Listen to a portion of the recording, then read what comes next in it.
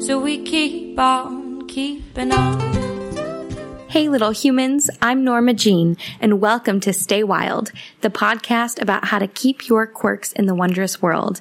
Today, we're talking to Katie Disabato, who's a writer living in Los Angeles, and who's a friend of mine from way back in the day before I ever moved abroad. I've been in Asia like 7 years, so really excited to talk to her and share her story. A lot of insight on being a creative person, taking feedback, and really building up that creative muscle. We've got a toast poem for you.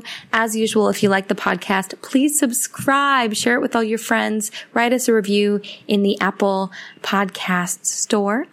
If we have been the inspiration to bring you to Bali, come for Bali Spirit Festival, April 2nd through 8th, and use the code STAYWILD for a discount on the 5-day festival pass, or Stay Wild Abundance for a discount on the Festival Abundance full enchilada pass. So I hope you guys enjoy today's show, and here we go.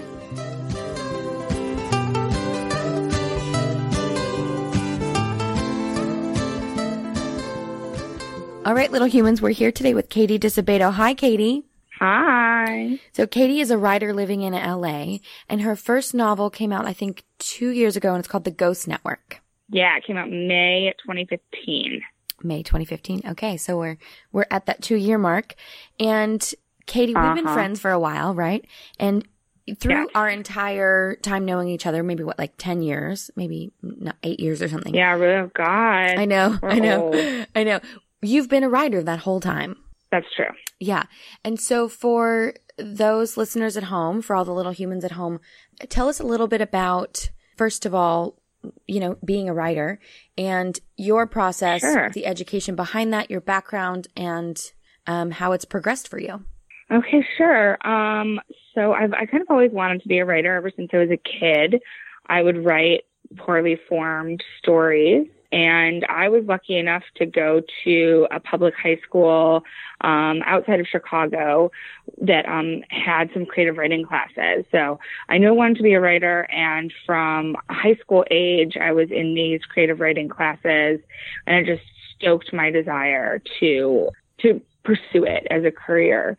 So when I was looking into what college to go to, I was drawn to Oberlin College in Ohio because Oberlin has a really good creative writing program. And so I went there and got a degree in creative writing, an undergraduate degree, which is, you'll see like a lot of novelists go and get a graduate degree in creative writing, and an undergraduate degree is different than that.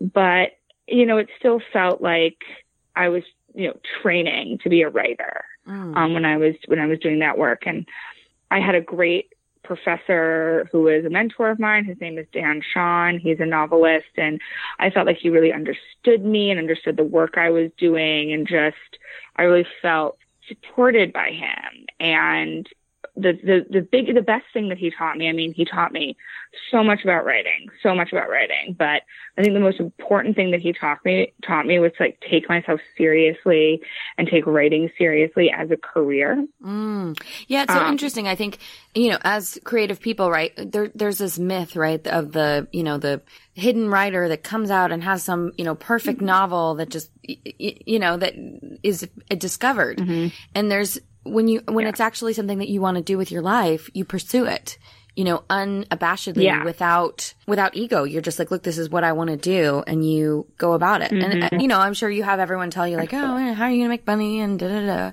But it's, I think when you go about it and you take yourself seriously, it enables other people to take you seriously as well. Yes, I think that's exactly right. I think that when you graduate from college and you want to be a creative writing person, or when you graduate from grad school and you want to write a novel or, do that kind of writing, there's only one thing to do next, and it's to actually write. Yeah. And you have to self-motivate, And there are things you can do to help you motivate, which we can talk about a little later. But it's kind of like, when you're writing a novel, you're paid once you sell the novel. And 99% of the time, if you're not already like some, famous person in some other field, in order to sell your novel, you have to write it first. So you write the novel and then somebody like the whole buys thing, it from the whole you. novel. Yeah. Okay. The whole novel. And not just like one draft and, they'll help you edit it.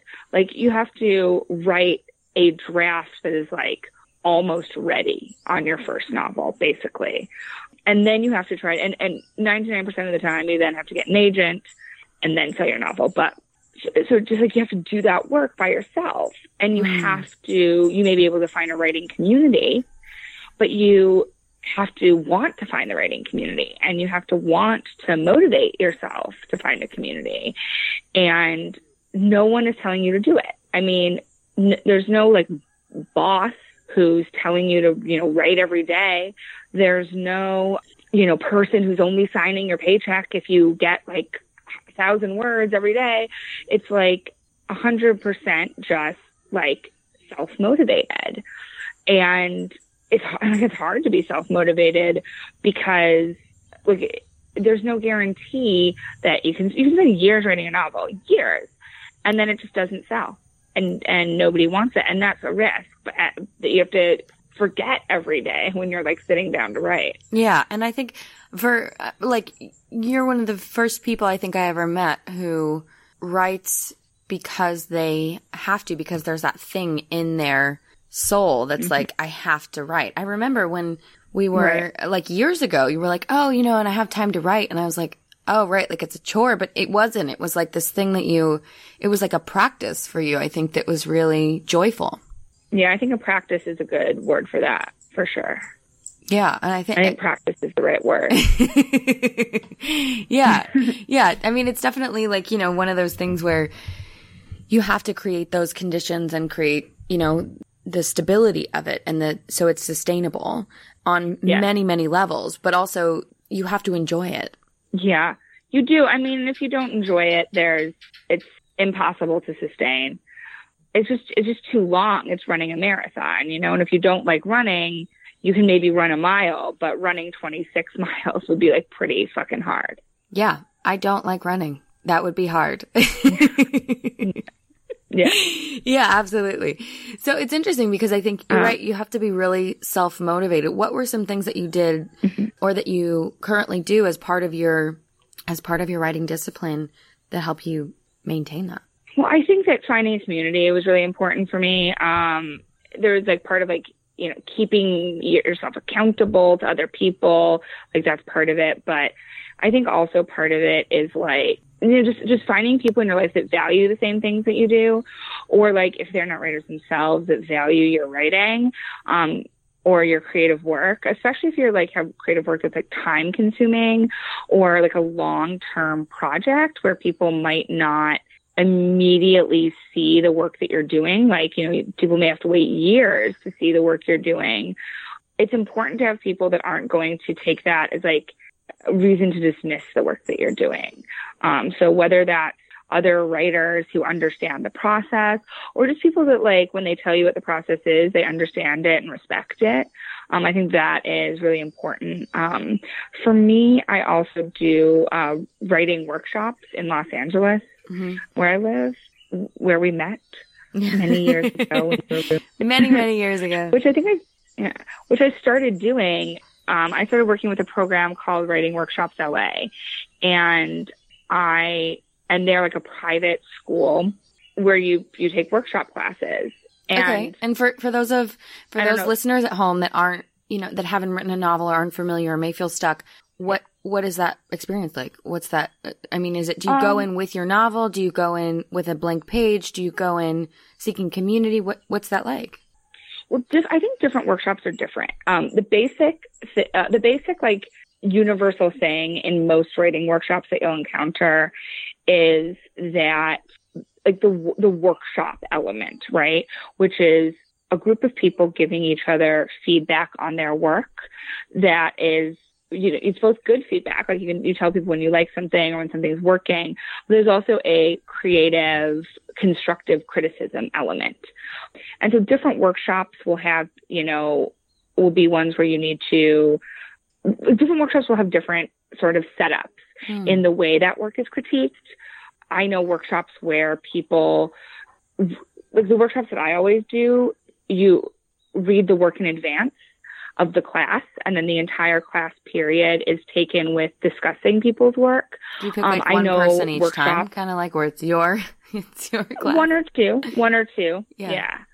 Usually it's more like two people, but it's just a few and everybody gets a turn. Mm-hmm. And then there are places where you bring in finished work and read it out loud or read a portion of it out loud, and people give their comments just based on what they've heard in that moment. I like the classes that people read in advance and outside of the classroom, simply because I feel like it's like a more... I personally like to think a little bit before I give my response to work. So like other people's work.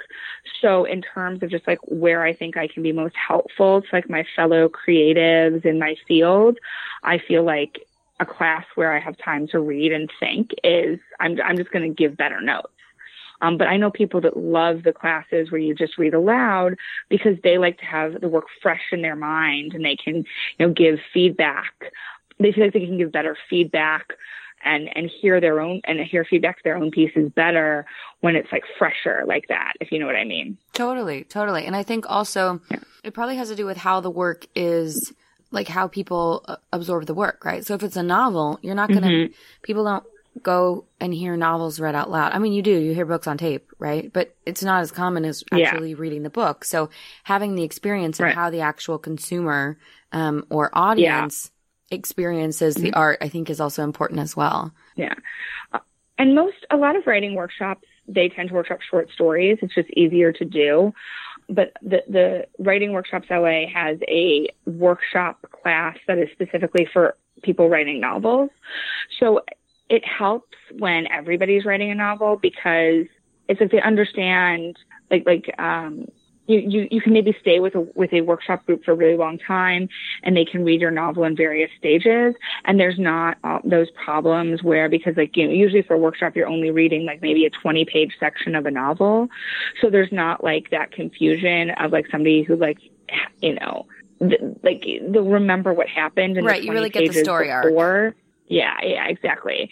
And it's kind of like it's hard to be in a workshop group where they're doing short stories if you're writing a novel.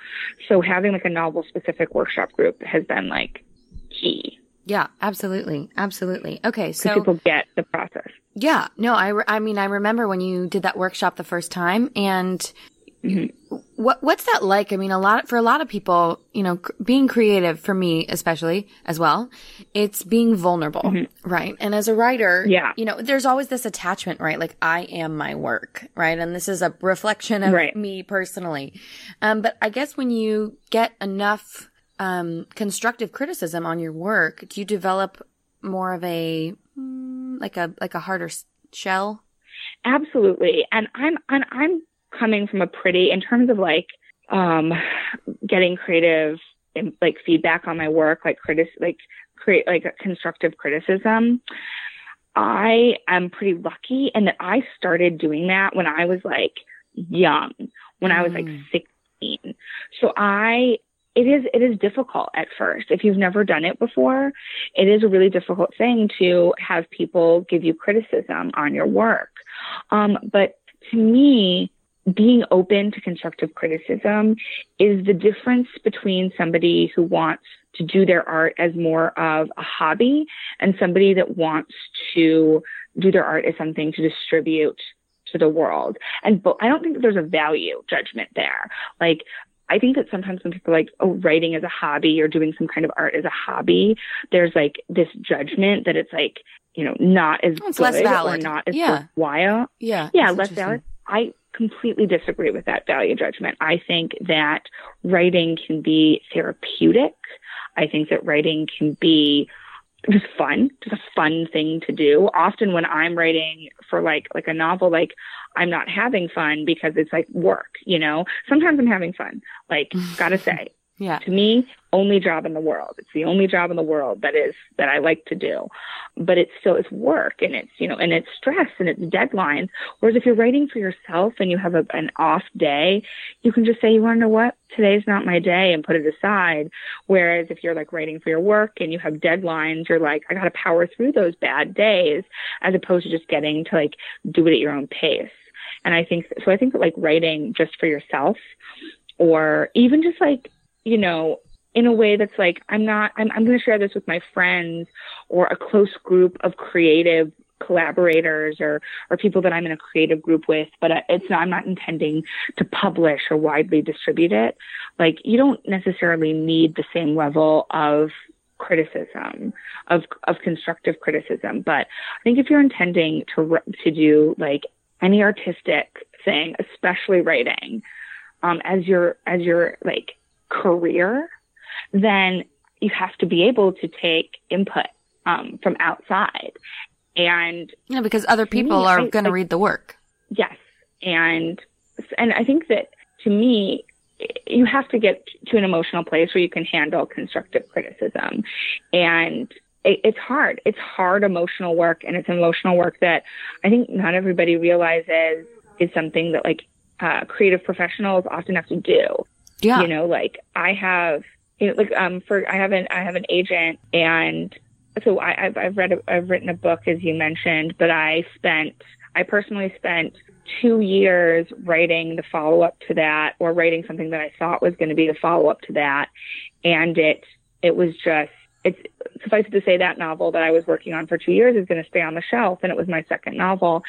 And, I had sent some pages to my agent, and she said, I got to tell you the truth, which is that I love this character, but I find the concept flimsy, and the novel, therefore, because the concept is flimsy, feels false and uncompelling. And that could be like a really devastating thing to hear. Yeah. But to me, it could be devastating, but to me, I felt free because I've been struggling with this thing. And then, of course, I had to take some time to kind of creatively mourn this project and mourn the 2 years that I spent working on it. But at the same time, I was like, you know what? She's right. I'm having trouble with this premise. I can tell that the premise is not working. I'm unhappy. Every day when I sit down at my computer to work on this, I'm unhappy and I don't like working on it. There was something wrong. And I don't know, maybe that's not the best example of constructive criticism. No, it's totally, no. It's a great example, I think, because what people don't talk about in terms of having a creative life, I mean, you said a couple really interesting things, right? For me, when people hear me sing a lot of the time, they're like, oh, I wish I could sing. And everyone can sing. Everyone can sing and dance and write and create. It's inherent and part of the human experience, I think. And when right. when you also put so much of yourself into a project, there is a muscle that you develop to handle other people's experiences of your creations. Mm-hmm. And sometimes they go beyond you, right? I mean, sometimes, you have big successes, or you have flops, or you have struggles or challenges that aren't necessarily, that are reflective of your internal process, but also everyone experiences things differently. And I mean, when it's your agent and you're looking at a book and you're really struggling with it and you're thinking, you're right, this isn't working. It's great to take those things on board. And then there's also times where people are like, I didn't really like your thing. And you're like, okay, not taking that on board. Yeah. And I think for a lot of artists, and creative people, it's really interesting to see where people draw that line. Mm-hmm. Because, some people take it all on board, and some people take it all on board, right? Some people, take everything so personally, and other people are like, zero fucks given. Nothing anyone says is relevant. My art is mine. So, and most people, I think, fall in between there. Yeah. And you need to be able to fall in between, because there are certain people, who, there are certain people who almost every time they give me a note, I take it into account. People who just get my work more than anybody else. But for the most part, I have, I have a writing group. I have these women mostly that I work with that are great, writers who it is such a pleasure to be, you know, to live a creative life with them. Is that a long-term group? The truth of the matter is that a long-term group? Long-term group. Of? Okay. Yeah. So it's really like a community. Long-term group now. Wow. It's a community. Yeah. Cool. Yeah. Okay. Very cool. I love it. But like the majority of those people, some of the notes they give me, I take, some of them I don't. And you need to learn which notes to take, basically, like which ones truly like work for you. Yeah. It's absolutely hard, these creative decisions. It's really hard. And I think a lot of the time, you know, it's not only what we take on board or it's what we let in, right? Because sometimes, you know, even just not in a creative space, like people will say things to you, like friends or whatever, and friends or family members or strangers, you know, or acquaintances. And you know, I think as a creative person, you take things personally so you can transform them into something else, right? And so I think it's also important to, you know, as just a regular human being, whether it's creatively with feedback or in general, not everything that everyone says to you is about you or about anything that you need to pay attention to. And sometimes it is, but it, you know, you can choose to not absorb it, I guess. Yeah. Well, I think the other thing is there was something that you said earlier that really resonated with me, which was that like, people taking, I like that they are their work, like identifying themselves with their work. And this intersects with me like this, which is that I think that I feel like I am my work in general, but I'm like, I identify with the process of doing the work more than with any single piece. So like, even though I worked on a book for 2 years, which I'm now probably never going to actually finish writing, I felt a sadness that I had spent 2 years on a project that wasn't going to go forward. I felt regret of wasted time, of course. And I felt mourning for a character that I really loved to write, that like my agent thought was great. Everybody thought the character was great. It was just that I had not given her a good story, and I mourned kind of the loss of getting to write this woman's voice, which I had been very much enjoying writing. But I didn't feel, and so I felt a loss when that project ended, but I didn't feel a loss of my personal identity because I didn't identify with the project. Like the book wasn't me, writing the book was me. And so that can be me writing anything. So I started another project pretty, you know, like I ended doing this thing by like starting something new, something that I'm still working on now, another novel. And like that, you know, I didn't lose myself because I went on to another thing. Yeah. Yeah. And obviously, you know, when you put 2 years into something, you definitely are like, wait, you know, but I think I love what you're saying about, you know, you don't identify with the work, you identify with the creative process of doing the work. Yes. And that's, I think, really where, you know, being an artist or a writer comes into play, right? Like I think with writers, you get it much more than you do with other forms of creative expression, right? Like people don't identify singers by the song they sing. Right. Yeah. Right. That's true. Yeah. I mean, you know, maybe the album. Yeah. Yeah. I think you're right, but it's just hard for all of us, I think, too. Yeah. You know, we all have those moments where, or I guess, you know, just like those moments of wanting to, you know, tie yourself to a piece rather than to the process. Yeah. And I think there's also, there's an ambition and expectation we place on certain works of art, right? And when there's something that you've written that comes through you that is so beautiful in the way that the words are strung together and so eloquent and smart and apt, there's an attachment there. I don't know if it's like an ego thing or if it's, you know what I mean? But it's like, I created that. That was something that, and a lot of the time, you know, there's a lot of creative debate about where that inspiration comes from, whether it's from us or whether it's, we are just the conduit. But I think that there is an attachment to creating something. I mean, you know, with anything, right? Whether it's, you building a house or having a kid or starting a business, it's, you know, this is mine and I made this. And so there is that automatic attachment to the work. And with art and writing and creative pursuits, there's a vulnerability there. And there's something that, you know, you brought to the world that didn't exist before you showed up that day. Exactly. Yeah.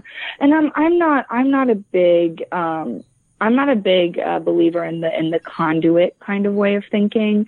I've never had kind of like, as a creative person, I don't really have the experience of like, oh, the characters just took over and they wrote for me or something like, or feeling like it wasn't coming from my brain. I've always felt like it was coming from my brain.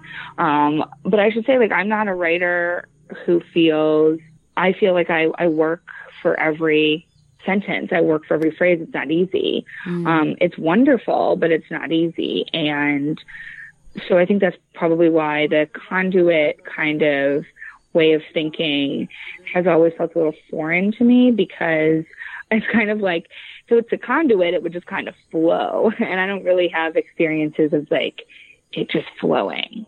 Okay. Yeah. But you know other writers that have other theories behind that, like Elizabeth Gilbert, and, you know, it definitely exists out there.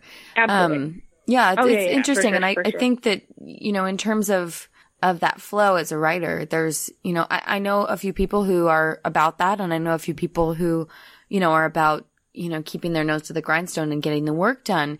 And it's interesting, you know, I think it actually comes down to conditions, and conditions are the great equalizer, right? Like, what do you need to be able to feel comfortable enough to get the work done? Yeah. Yeah. So, Oh, No. What were you going to say? Are you, oh no, I was going to say, are you more like, cause I think that like, are you more of a conduit person, or are you more of I'm totally a conduit person. Totally. 100%. I'm jealous of it, because I've just never had that experience. Well, you know, I think there's definitely ways, jealous. There's ways to cultivate it. And I think, so I always use the analogy of surfing, right? Like, people always talk about catching the wave, right? But when you want to catch the wave, you have to be in the water. You have to, you know, be on a surfboard. You have to catch the right set. You know, and yes, there's absolutely a process of catching it, like an energetic current, I guess, that helps you create much more easily, like with the cartoons, right? So I draw the daily doodles, and every single day I sit down and I'm like, okay, what's going to come out? And something always does. And sometimes it's really a struggle, and I'm thinking of, you know, some smart thing that someone said to me, or something really poignant. And it's, you know, every single word is a grind. But then there's other times where I've literally drawn 10 cartoons in 10 minutes, and I don't know where it came from. So I think that, but it's about the conditions, you know, it's about saying every day I'm going to do this. And if the energy shows up, great. And if not, I'm still going to show up. And sometimes and I think it's also about working with it. I definitely believe in showing up every day, or I can't write every day, just because I do a day job to make money. So I can't write every single day, but I have 3 days of the week that I have to show up. And like today, for example, I didn't get very much done earlier today. It was not my best writing day, but I'm not upset about it, because I'm only upset about a writing day. Like, truly, I get frustrated. Like, I'm frustrated, obviously, but I don't actually feel like, it's not a thing that's going to stick with me. I don't actually feel like bad about my writing day unless I don't show up. And then I'm so mad at myself, you know, like if it's about the practice. Exactly. Yeah. No, I think for me personally, I think both things come into it. And, you know, there's times where I wake up at 3 a.m. and I, you know, just write a love poem in, you know, 10, 15 minutes, and it's a beautiful thing. Right. And there's other times where, you know, I show up continually, and sometimes I catch that current and sometimes I don't. But either way, you show up. So it's interesting how different people work with that. Okay. So you wrote your first novel, and that was kind of a process, right? Your first novel. I want to hear a little bit about what that process was, because you have incredible determination. Is one of the things that I love most about you. You really are one of those people where you're, and this is what's really, I think, the difference between people that succeed in some areas and don't, is that you believe in yourself and your ability to produce. Yeah. And show up. So the first novel. I mean, oh, go ahead. Yeah, no. What were you going to say? Keep going. No, nothing. Process was, the process was really interesting, right? It was long. It was a long process. Yes. It's a marathon, definitely. It was 5 years of writing before I even started sending it out. To give a sense of the timeline, just at the most basic sense, I started writing this book at the very end, like in December of 2008, and it was published in May of 2015. Yeah. So that is the timeline, start to finish. Okay. Yeah, that's stamina. Yeah, there's a stamina there, and I think building up that muscle is just. Do you think because you decided at such a young age that you're a writer, that you were like, I'm doing creative writing workshops in high school. Do you think that helped you build up that muscle? Definitely. I think that one of the things that like really kept me going in like the early years, there's a lot.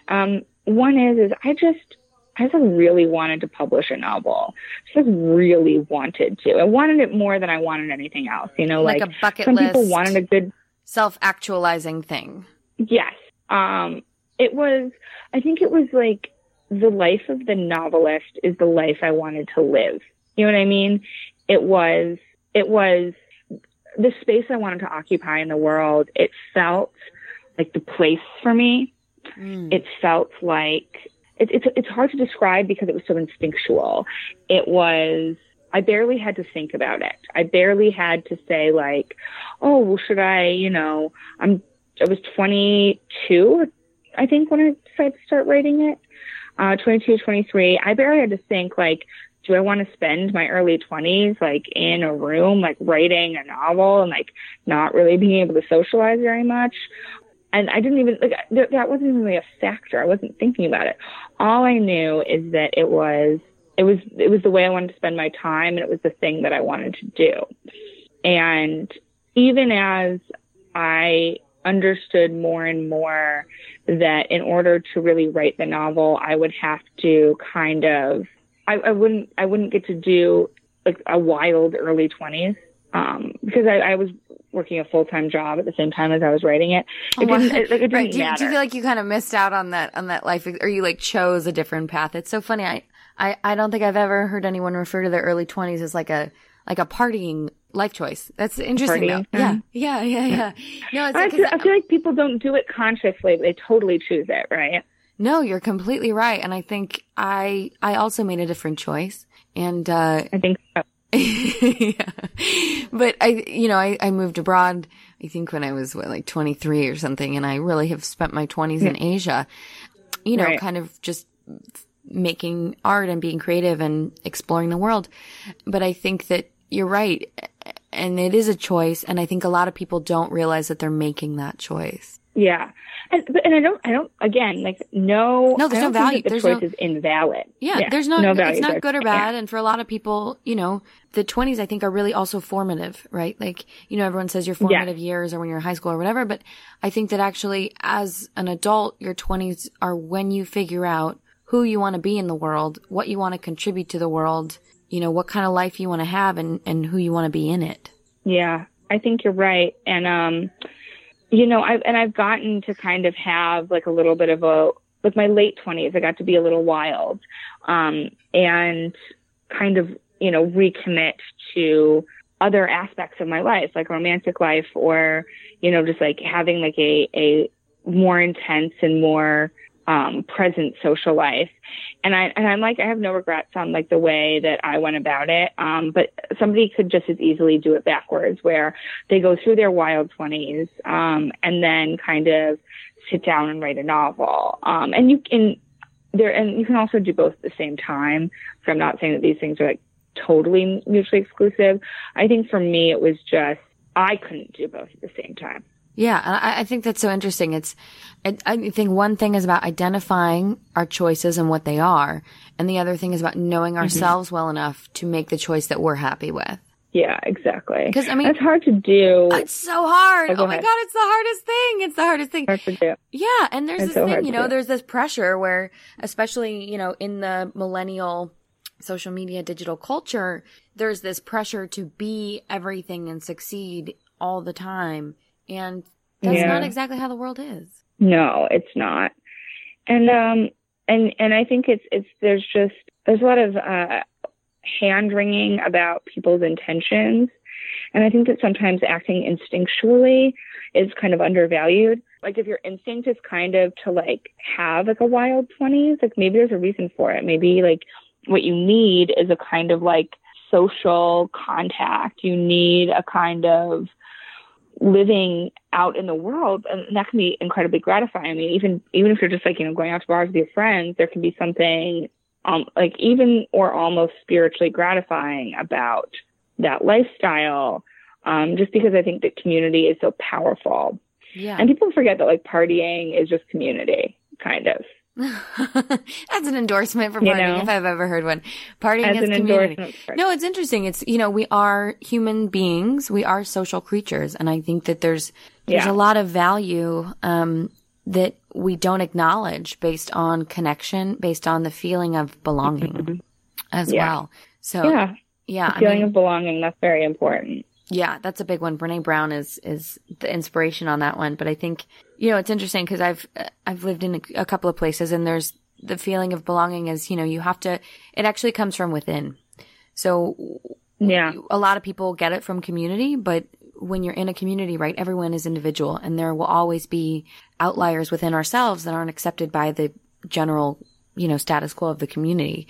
And belonging to yourself and accepting yourself, I think, is the cornerstone of that. Yeah, absolutely.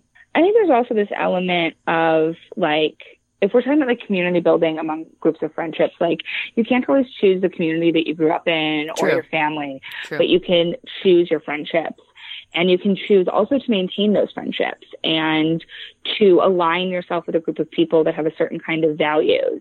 And I think that even though that is like community building, it is about individual choices, and it's about choosing like, not just who you want to be like in terms of the work that you do or your own intrinsic nature, but who you want to be in terms of who you want to associate with.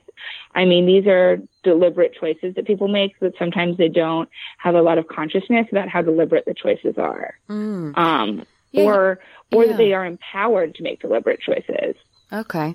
You've mentioned this a couple of times, and I love that you have talked about the values of the people you surround yourself with, whether it's people who are reading and offering creative feedback for your work, or people within community, right? You've talked a couple of times about values. What are the values that you seek out, I guess, and what are things that you find make the difference in friendships or in artistic collaboration or community?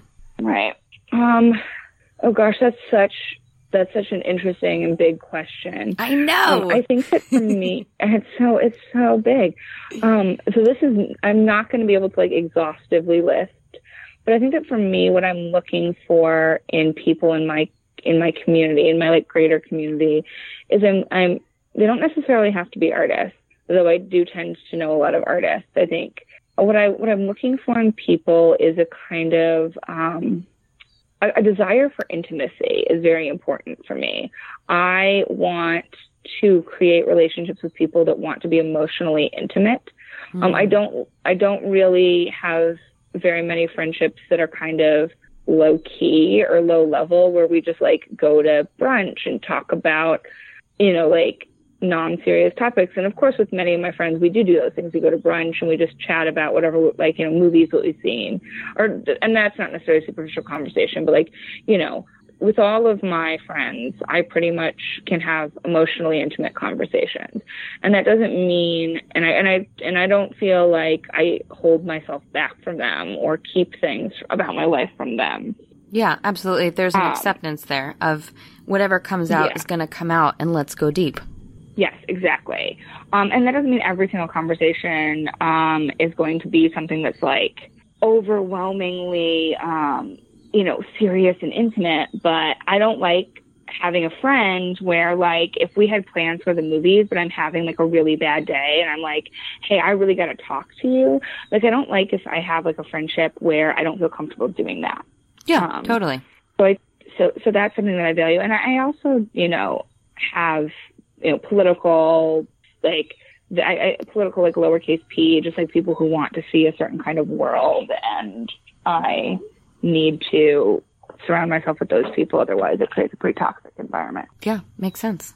Yeah. Cool. Yeah. I mean, I think it's one of those things where for a lot of us, is this the first time anyone's ever been like, hey, identify those values? It's interesting. I think for a lot of us, they're subconscious, but we do have those patterns and we are drawn to specific people, right? Whether it's creative people or people we feel comfortable with or people we can have shared experiences with or people we can collaborate with. I think it's always interesting to see what those values are.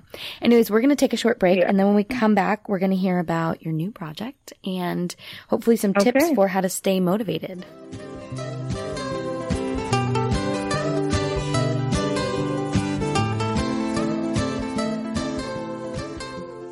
Exciting news, little humans. Today's episode is brought to you by me, Norma Jean. I make all my art, music, daily doodle cartoons, which you can see on my website, NJ Loves. That's NJ like NormaJeanLoves.com.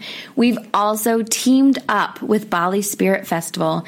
It's been mentioned a few times on the podcast, and some of the guests are going to present there. Levi Banner, Nadine McNeil, Awahoshi. It's April 2nd through 8th, 2018. And we've teamed up with them to offer you guys a discount to come to Bali and come to Bali Spirit Festival. So hopefully it's that extra little push to get you over here. Use the code STAYWILD for $40 off the 5-day Spirit Pass, or Stay Wild Abundance for $50 off the full Enchilada Abundance Pass. So hopefully for those of you that are listening to the podcast and really resonating with the content, with the guests, with the spirit of Bali, it'll help get you here to Bali to meet some of the people that have come on the podcast and really join the spirit of what we're doing. If you do like the podcast, as usual, please subscribe, write us a review on iTunes, Apple Podcasts, share the show with your friends. It's available on Apple Podcasts, iTunes, and also Stitcher, SoundCloud, wherever you get your podcasts from. So, every time you hear a bell, an angel gets its wings. And every time you write a review and share the show, other people are able to find it. It moves us up in the rankings. So hopefully in the algorithm. So hopefully more people will find the show and can share in all of these amazing stories and journeys and niche expertise. So I hope you're enjoying today's episode, and let's get back to it.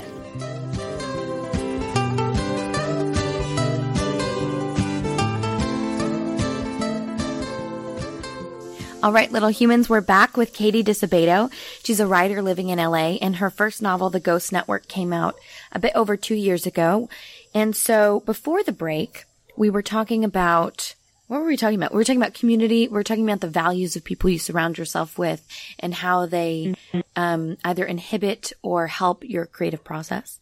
And so you have had a creative process for a long time. You said your first novel took from, what was it, December 2008 to May 2015, which really is a testament to your creative stamina, which I think is a muscle that, as creative people, we really have to work at building up. And it's hard. but I think it's very hard. And there's a perseverance there that I think makes the difference, and is the difference between giving up and getting published for probably a lot of people.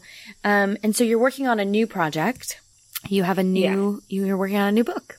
I'm working on a new book, which, as I mentioned in the first part, I did spend a couple of years working on a project that is now very dead, which it's a relief that it's dead, because I wasn't I wasn't feeling very fulfilled working on it.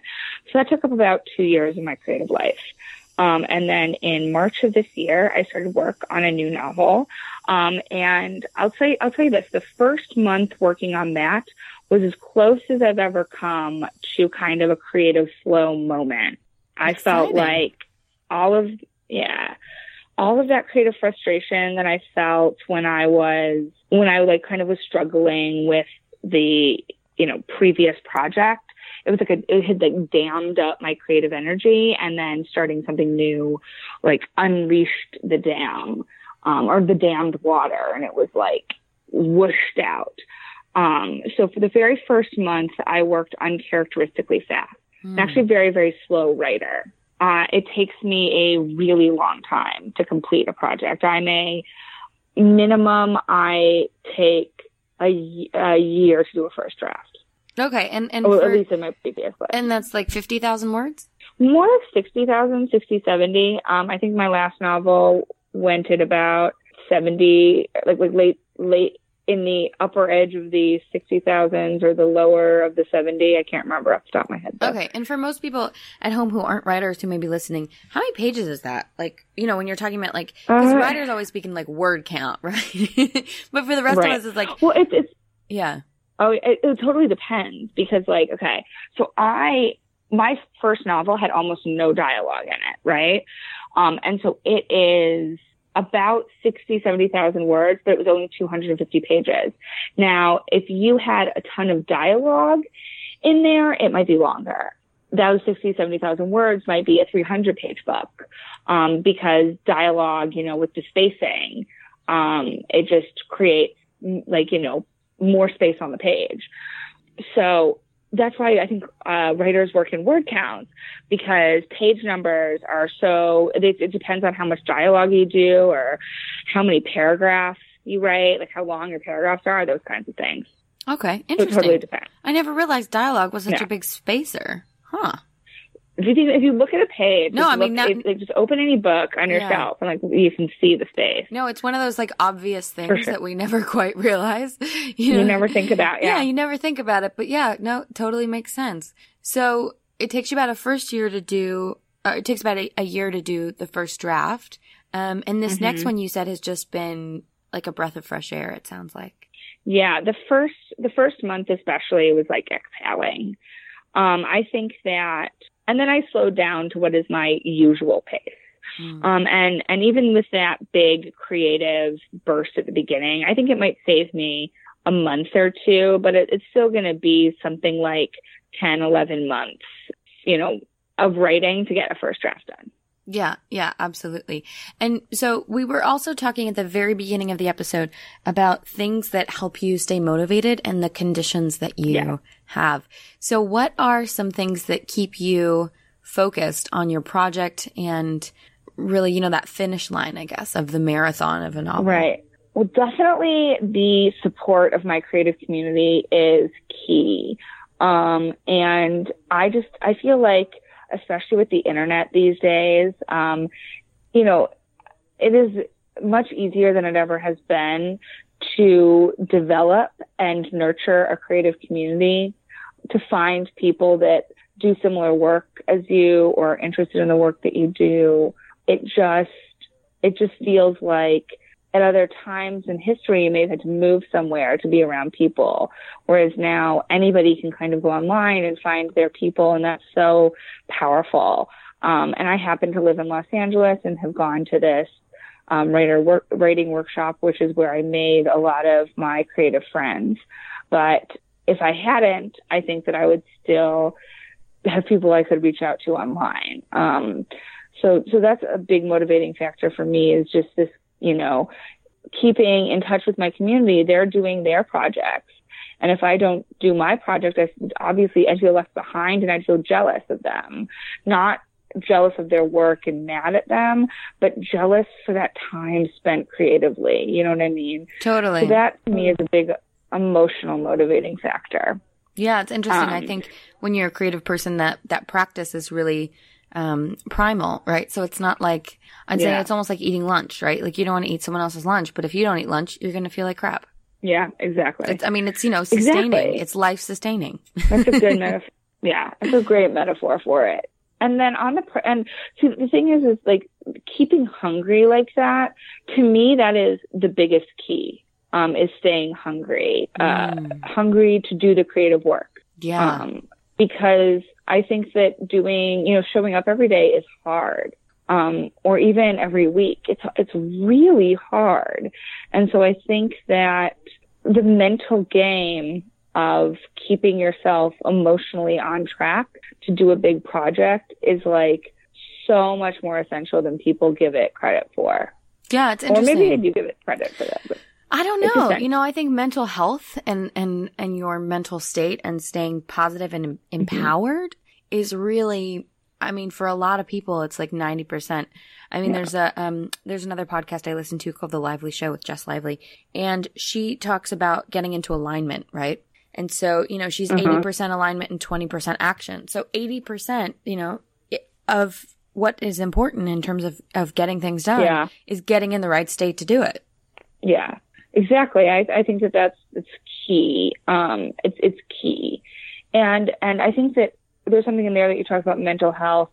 I think that's important, but one aspect of that I really want to zero in on is the knowing what you want aspect, having enough clarity emotionally, mentally to know what you want. I think that when you're kind of coming from a place where, like, there's sometimes when I'm having a period of time where I'm not my healthiest mentally, one thing that I find is that I'm a lot more reactionary, and a lot less like creating the action of my life, I guess you could put it. And by that, I mean, like, I'm, instead of like figuring out what I want and creating that stimuli, I'm seeing what's around me and reacting to that stimuli. And I think it's impossible to be totally non-reactive, but it is possible to be able to get to a place where when you're examining your reactions, you're able to figure out like what you want and what value inside yourself the reaction has created. Like, for example, to kind of make that a little bit more concrete, like when a writer writes a book that I think is wonderful, sometimes I don't experience jealousy, but sometimes I do. Sometimes I have a moment of jealousy. But I am in a place with my creative work, my creative practice, where I'm like, oh, this isn't necessarily a toxic feeling. This is just a natural feeling of reminding myself that I want badly to create good work. Yeah. And the solution to that is just more creating. And so it's like, that's what I mean about like a reactive thing when, if you're jealous, is to develop and nurture inside yourself, nurture being like a weird word here, but like nurture a toxic feeling. No, totally. I don't think instead, yeah. I mean, I think whatever shows up is there for a reason. And I think a lot of the time, you know, we project onto others what we ourselves need, right? Or what we ourselves want. So, or we judge others based on how we judge ourselves, or we love others based on how we love ourselves. You know, I think it's all very kind of subjective, in a lot of ways. Yeah. And so you're right. No, I mean, that if I was, if you're confused about what you want and somebody and somebody else's success makes you upset, it's really hard to take that feeling and focus it somewhere, right? If you don't know what you want. Yeah. If you're jealous of somebody's accomplishments or achievements, just to continue the same example, but you haven't figured out what you want to accomplish and what you want to achieve, it's really hard to like take that feeling and have like a positive reaction. It just stays, it festers. And it stays and toxic you can't be productive with it. Right. Yeah, you can't be productive with it. You have nowhere to put it. Yeah, you have nowhere to channel that. I think that okay. It's really important to know what you want in a big sense, and I think know what you want in a small sense. Like for me, when I was in my years of kind of writing this novel that didn't work, I created a lifestyle around avoiding work a little bit, because I was so unhappy with the work that I was doing. And then when I started this new project, which I really liked, I had a small goal of wanting to write more. Wanting to write more often, not necessarily more words, but more time spent writing. And it took me a little while to realize that that's what I wanted. That's what I was lacking, because I was already making time to write. So I was already making time. But I started saying like, what in my days am I lacking? What am I missing? And what I was missing was just even more time spent writing. And so I had to kind of rearrange my life a little bit, rearrange my schedule, but the feelings of being a little bit kind of like listless and like a little bit, or just like, uncertain about what to do with myself. I can't think of like the word right now. What do I do with myself today? What do I do with myself tonight? Tonight, for example, I have a rare night where I have no plans. And I think that there was a period of time when I would have been like, well, what should I do? Should I go to the movies? Because I love to go to the movies by myself. Like, should I watch a movie at home? Should I cook something? What should I do? And now I like know what the answer is. And the answer is like, oh, I'm going to do a little bit of writing until I get too tired. And then I'll probably like watch some television. Yeah. Yeah. But I think, when we're in a state of avoidance with creative projects, we will come up with ideas to do anything. Literally. I mean, I think I've talked about this with a couple of people, not on the podcast yet, but there's a couple of things, where when it's almost like a self-sabotage creative thing, right? Or when we're in that state of avoidance, it'll be like, let me, start another business, or let me travel, or let me, come up with a million reasons of why I can't do this work. Have you, a friend, I can't remember where I heard this phrase. It may have been like in an article, or it may have just been like a friend saying something to me. But have you ever heard the phrase like productive procrastination? No, I love that.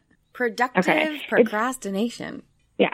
It is when you procrastinate by doing something that like needs to get done, like doing something good. Like, for example, it's like if I really need to clean my bathroom right now, but like if I decided to not write and clean my bathroom, it's procrastination, but it's productive. Something's getting done. Something that needs to get done is getting done. And so like, that's an example where it's like obvious. No, I totally get it. Like bathroom. Yeah, but for a lot of creative people with creative endeavors, right? They always say like life gets in the way. And I think that carving out time for your practice, whether it's yoga or writing or music or dance or, hiking with a friend, whatever it is, carving out that time is a choice, right? It's not you don't have the time. It's that you didn't make the time. Exactly. And the thing is that you have to, I think there's like very, very, very, very, very few instances in the world where somebody actually doesn't have the time to write. And that's often somebody that, has to be like a caregiver to, if you're in a position where you have to be a caregiver to a family member or a loved one who like isn't able to take care of themselves, that might be an example. Or somebody that, has to spend a lot of time kind of like earning money to support many people and they have to work more than one job. Those are times when you actually don't have time. But for the most part, what people don't say is that we make choices to not be creative. Like if you say that like, and sometimes they're really good choices. Sometimes it's like, I know, like if you make the choice to like, just like truly maintain a friendship, like a sane and normal person, sometimes that is making a choice not to be creative, depending on how many friendships you're doing that with or the style of friendship, you know what I mean? Or a romantic relationship. Like totally. And you could be doing wonderful things with your life, like truly wonderful things with your life. But it's not that you don't have time to work. It's that you value something higher. Like there are times when I have to decide whether or not to go to the gym or to do writing.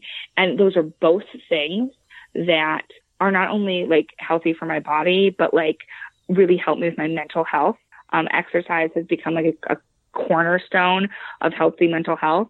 So it's like Sophie's choice. Like if I'm like, oh, I only have time today to either do my writing or go to the gym, which sometimes happens. Yeah.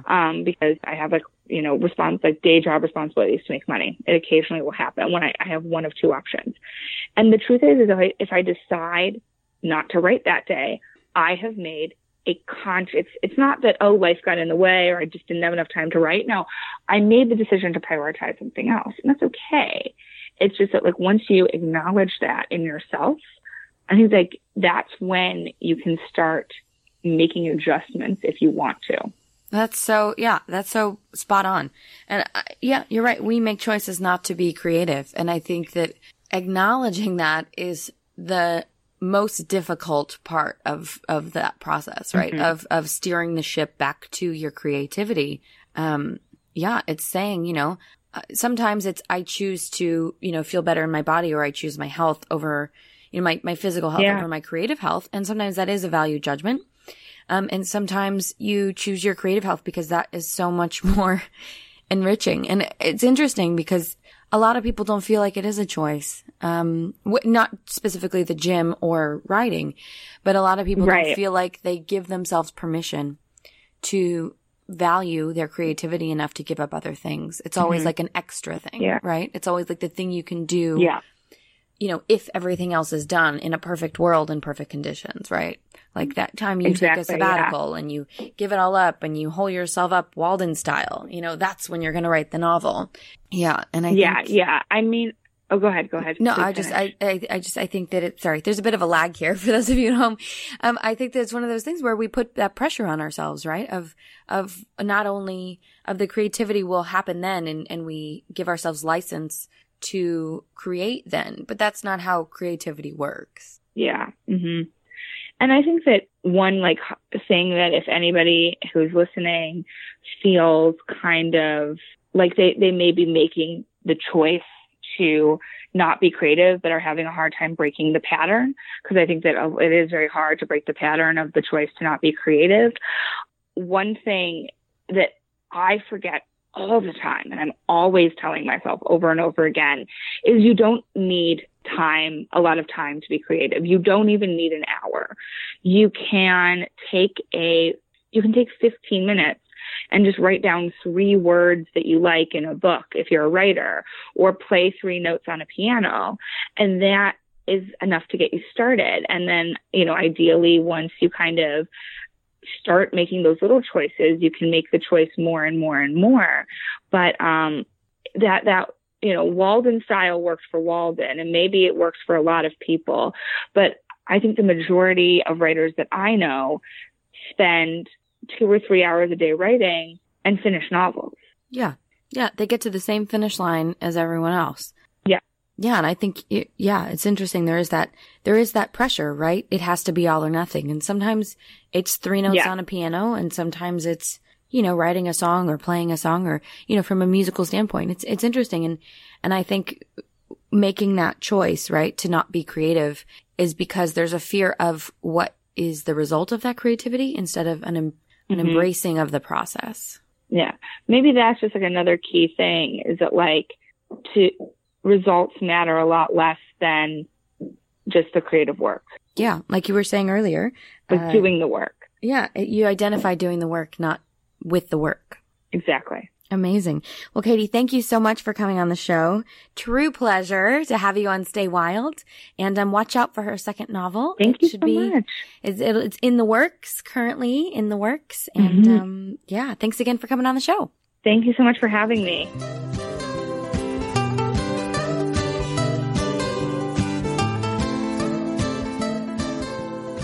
All right, little humans, I hope you enjoyed today's interview. Here's today's toast poem. As usual, it's unrelated, but original. Here we go. You're too nice, he said, voice thick with sympathy and worry. What's wrong with nice? What's wrong with kind? Shall I engage in the ego's guerrilla warfare simply because it's done? Shall I harden my heart because we've forgotten that it can still be soft, instead of calcified by things we don't need, things we say we are, adopt, identify for a false sense of belonging? Don't harden my heart or force it into the gladiator's coliseum, where it will surely be trampled and eaten. But when you see nice, see me. Protect me, please. Preserve me as the flower growing between the cracks of the sidewalk. For when it all crumbles, and it will, all that will remain, all that ever really mattered, is kindness.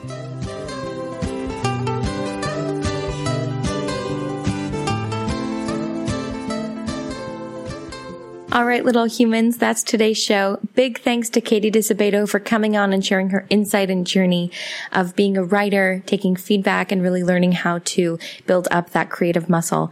I hope you guys enjoyed today's toast poem. As usual, if you like the show, please subscribe, follow us, share with all your little humans, and write us a review in the Apple Podcast store.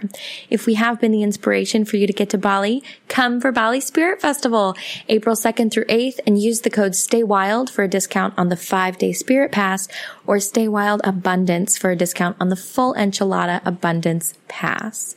You can see all my art as well, because today's show is also brought to you by me. You can see all my art, cartoons, hear my music. It's also featured on the podcast at NJ Loves. That's NJ like NormaJeanLoves.com. Until next time, little humans, stay wild. So we keep on keeping on.